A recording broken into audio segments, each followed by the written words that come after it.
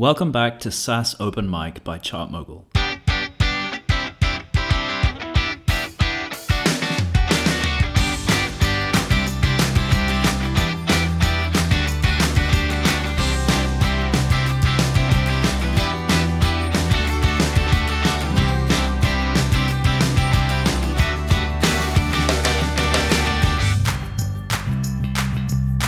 This is a discussion I've wanted to record for a long time, and I'm excited to finally be able to bring it to you.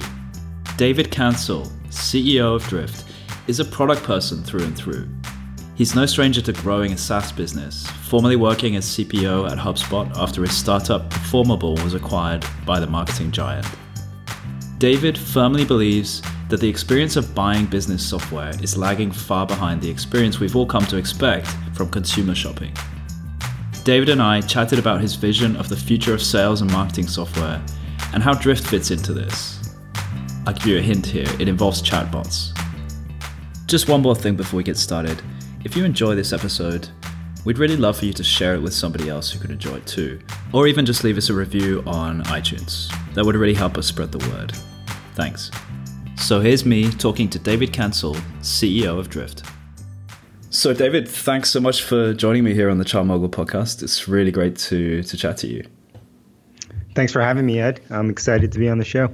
So I have like a million questions for you here, but we're clearly not going to get through all of them. It probably makes sense to start at the beginning, just for people that don't know or people that need clarification. Could you perhaps explain to me in a way that my mom can understand what Drift is?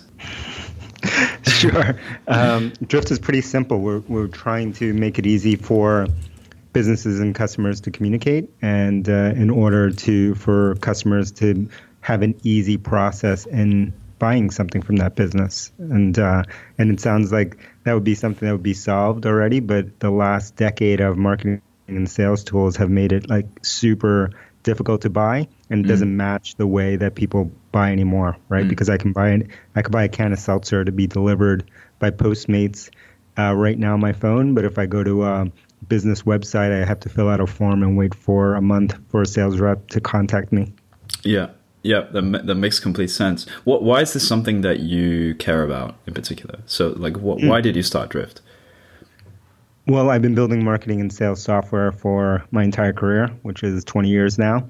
And I just felt like when I started Drift, I was looking at like the way that we were changing the way we communicate, and specifically like in our own lives, and, you know, using Snapchat and Instagram and Facebook Messenger and WhatsApp and all these kind of messaging tools from a technology, Slack included, technology standpoint, like none of those things were new. They've existed for 20 years, the technology, but the shift had happened where those things were now normal. And it made me question all the software that I had created before, which was a lot of marketing and sales software. And it made me look at that and say, like, wow, all that stuff I spent 20 years building looks insane now. Yeah, there's clearly like some pretty big shift happening or that has happened in the kind of, especially in the sales and marketing space. How do you see, I guess looking forwards a little bit, how do you see Drift fitting into that with the solution that you have today, but also like what you're planning to do in your wider vision? Yeah, so our wider vision is wild and crazy. We think we have this chance to redefine the whole stack of marketing and sales software, everywhere from marketing automation to CRM.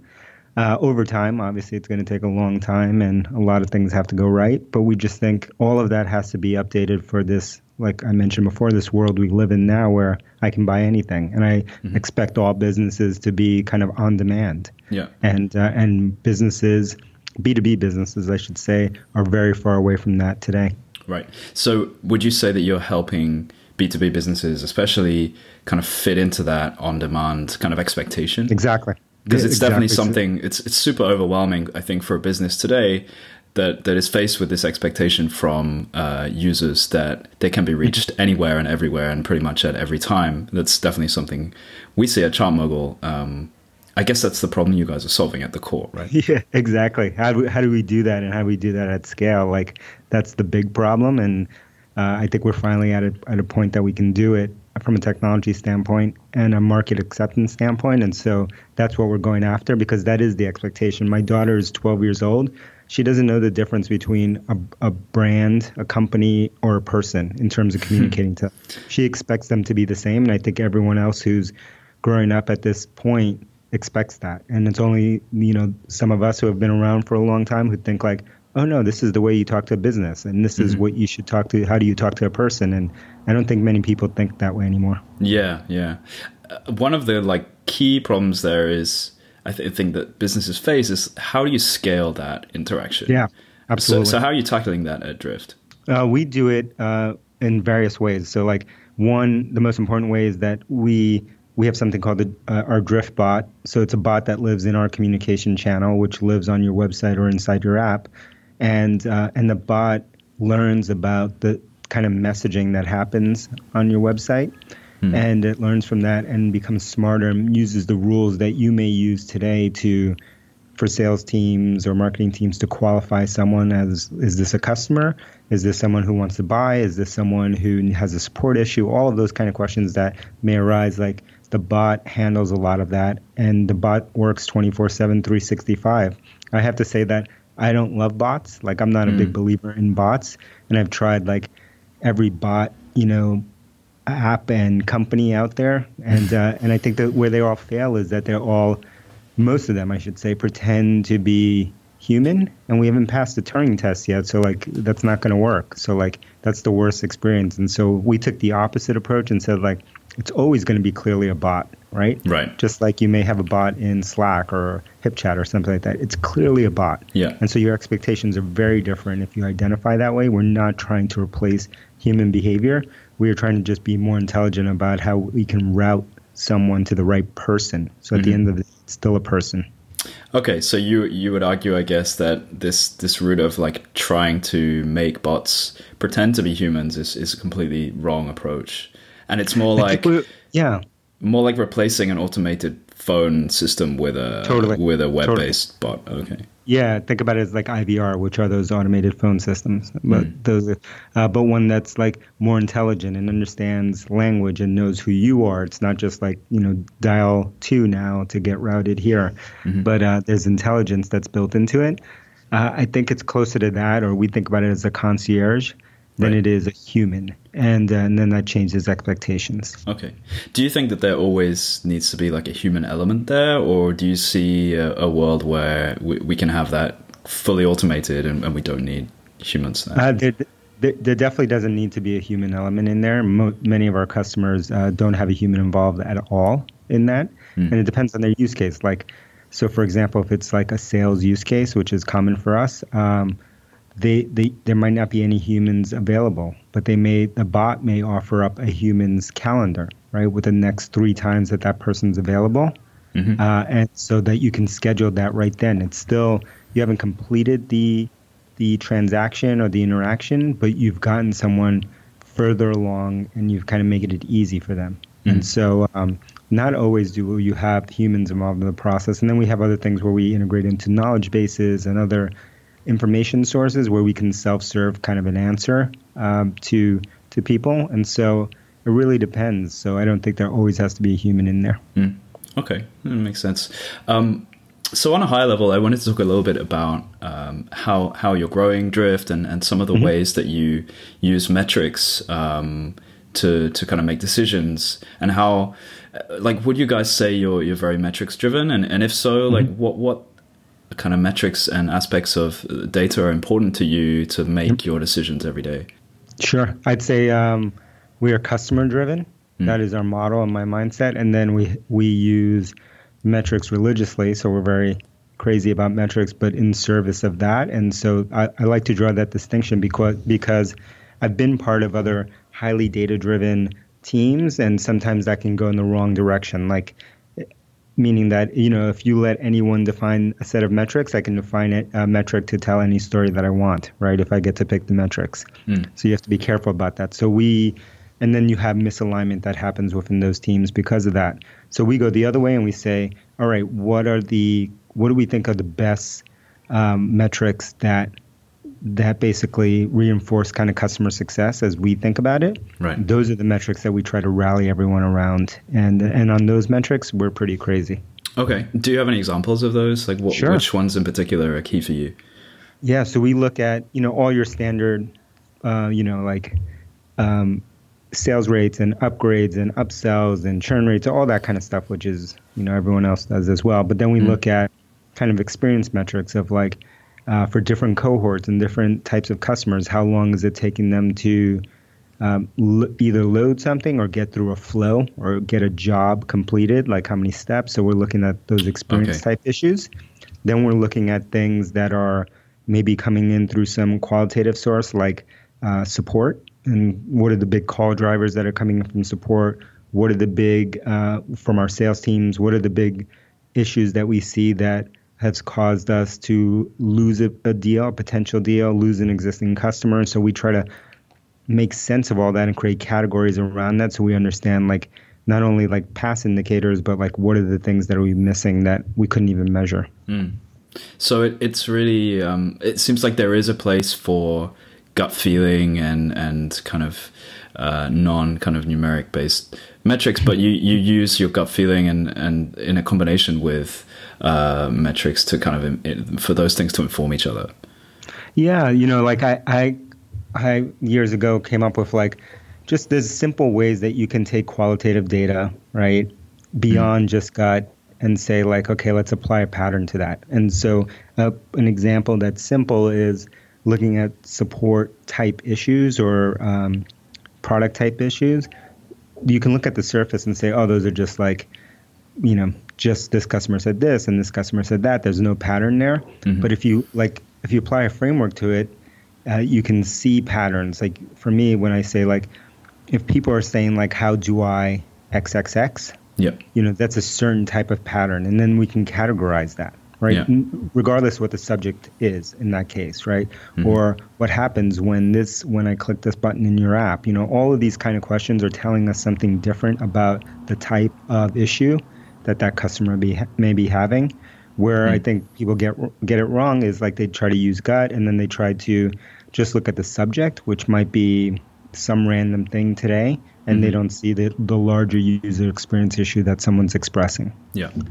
It seems to me like a very product-driven approach to metrics. And you're a product guy, right? Like it totally makes sense. Yeah, so for sure. Yeah.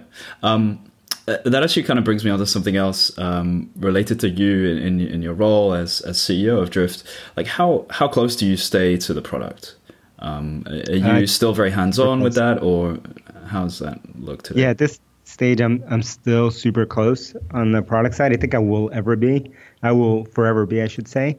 I mean, we have a VP of product who's fantastic, who joined us this year and is taking it to the next level in ways that I couldn't. But it is the part that I'm closest to. That and I'd say marketing are my two areas where I stay really close. And to me, they're both two ends of the customer experience, right? Of like, what is the promise that we're making out there and how are we resonating with that promise? And the other is how are we delivering that promise? And so that's why I stay on those two things because of this customer-centric kind of obsession that I have. Yeah. That's really cool, and just judging from the different people I've spoken to, I have quite an interest with kind of CEOs or leaders of businesses who have these different backgrounds. And I've spoken to people with product backgrounds and technical and business, and it's quite interesting to see what kind of role as CEO they kind of carve for themselves. Whatever they did last is going to be the hardest hire they make. Or that person's going to have the hardest time.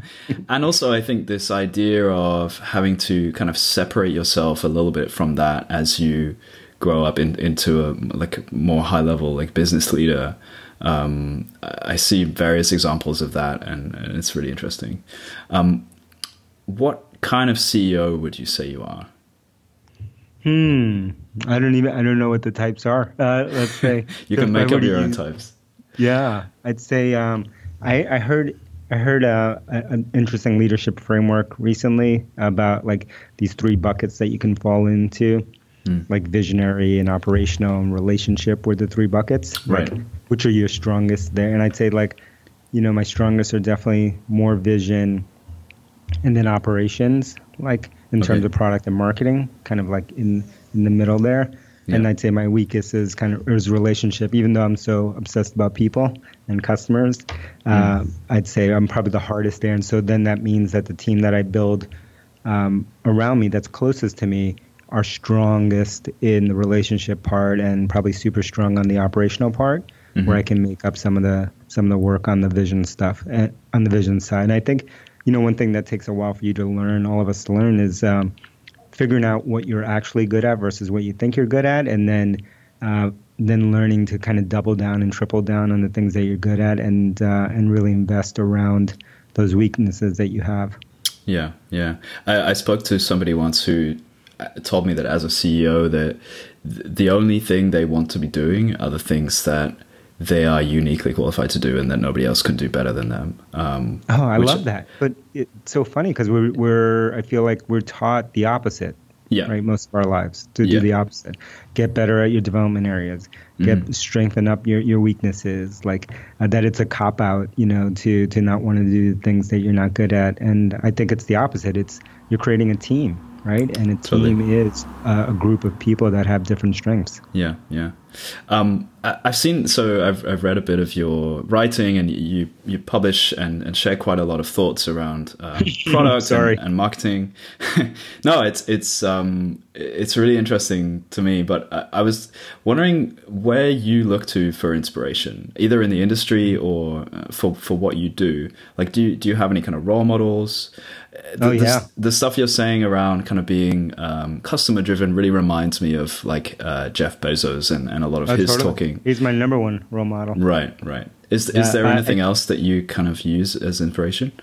Yeah, I have a kind of religion around this, around always having role models, and then like the anti-role models. So like you have to understand both, and having groups of those that are, always 2, 3, 4, 5 steps ahead of you to kind of reset and reorient what you think is normal and kind of help you drag yourself up there. And so with myself and then everyone on my team, whether it's Dave in marketing or whether it's someone in sales, I'm always talking to them about what role models do you have? Do you have any mentors? How can I help you find those? Like, are they the right ones, or were those role models great for yesterday, but now you need another set for, the next 2 stages? And so we're always thinking and resetting our role models. So important because, everyone's heard like you are, show me your friends and I'll show you your future. Right. Yeah. And that could not be more true. And I kind of learned that the hard way.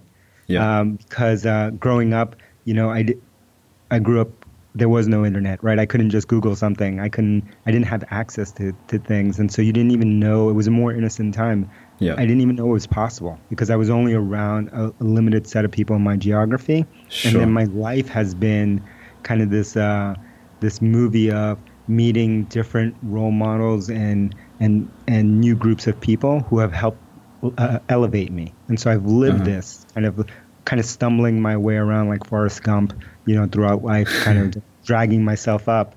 And now I try to help others. And now obviously it's much easier.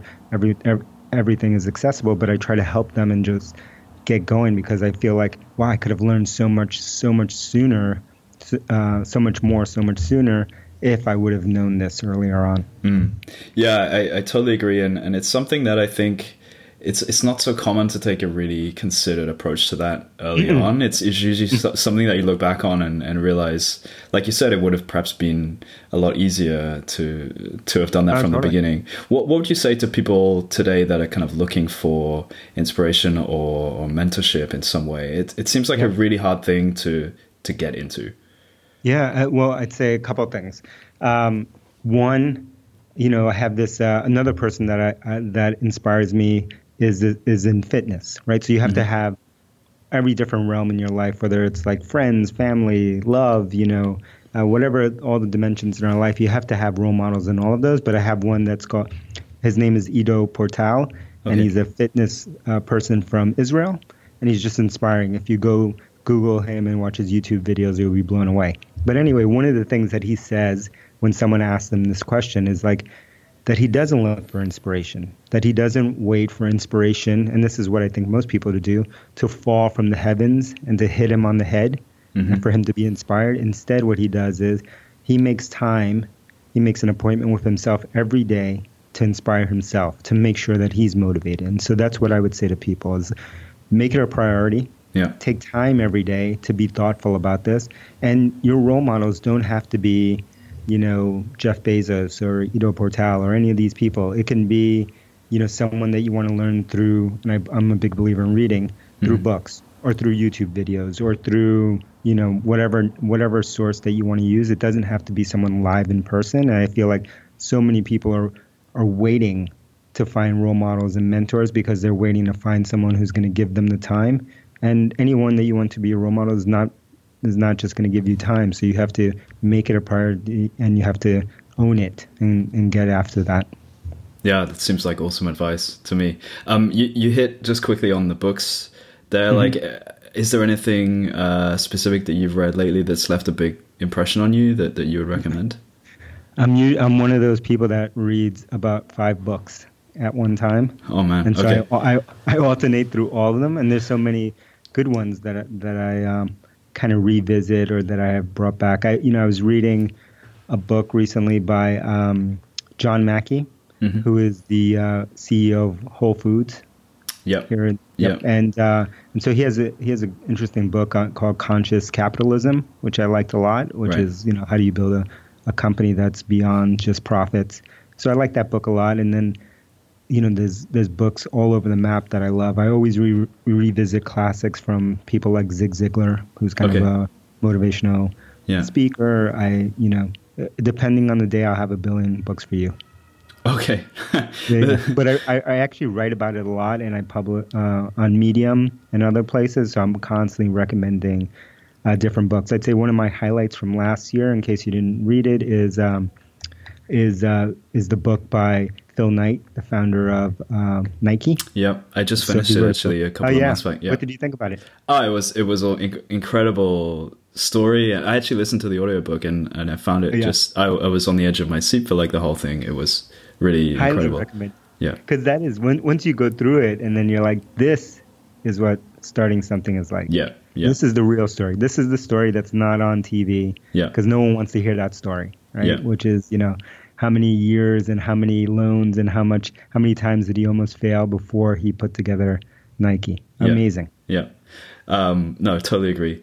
Okay, we're running out of time. I just wanted to ask you one more quick thing on the topic of hiring, actually. So you've written and kind of spoken a lot around your approach to hiring, which is focused more around people than skills, which I think makes complete sense. I was wondering if you could describe, in a more practical sense, like what you really look for when you're, say, interviewing somebody. How do you judge that they are the right person? I look at them from 3 dimensions. I look at them from the skill dimension, which is the easiest and the most boring one because everyone talks about that one. I look at them from a cultural standpoint, like, is this someone that I want to be around? Is this someone that I can learn from? Like, those are things that I think a lot about that people discount. And culture is not just the 8 things that you've put on a slide and you say, this is our culture. Like, culture is really the feeling that you're trying to create within a company and the feeling that the exchange that you're having with this person. And then the 3rd dimension that I look at is the one that took me the longest to figure out, which is stage. And that is, is this person right for this stage? And is the question that I missed for so many years. And I looked at, like most people, I think, on 2 dimensions, fit from a skill standpoint and fit from a cultural standpoint. But then you may end up with someone who is not a fit from this stage of business. And it is okay, just like it is okay to say that you have weaknesses and you're good at these things. It is okay to say that you might not be right for a stage. And it is rare, especially in this early stage, in these early stage businesses, for someone to make it through multiple stages of business. And that is what is amazing to me, like someone like Bezos, who we mentioned earlier. How did someone go from founder to where he is now? Yeah. And the remarkable thing isn't what he's achieved and all that stuff's amazing to me. It's like that he was able to transform from a personal standpoint himself from that to where he is now, because that is so rare. Not many of us will make that big of a leap. Yeah, yeah.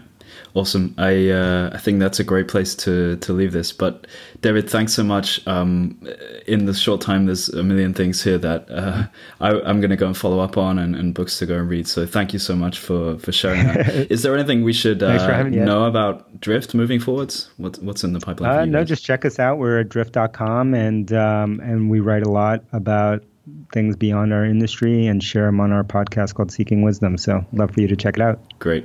Will do. Thanks a lot, David. Thank you. Cheers.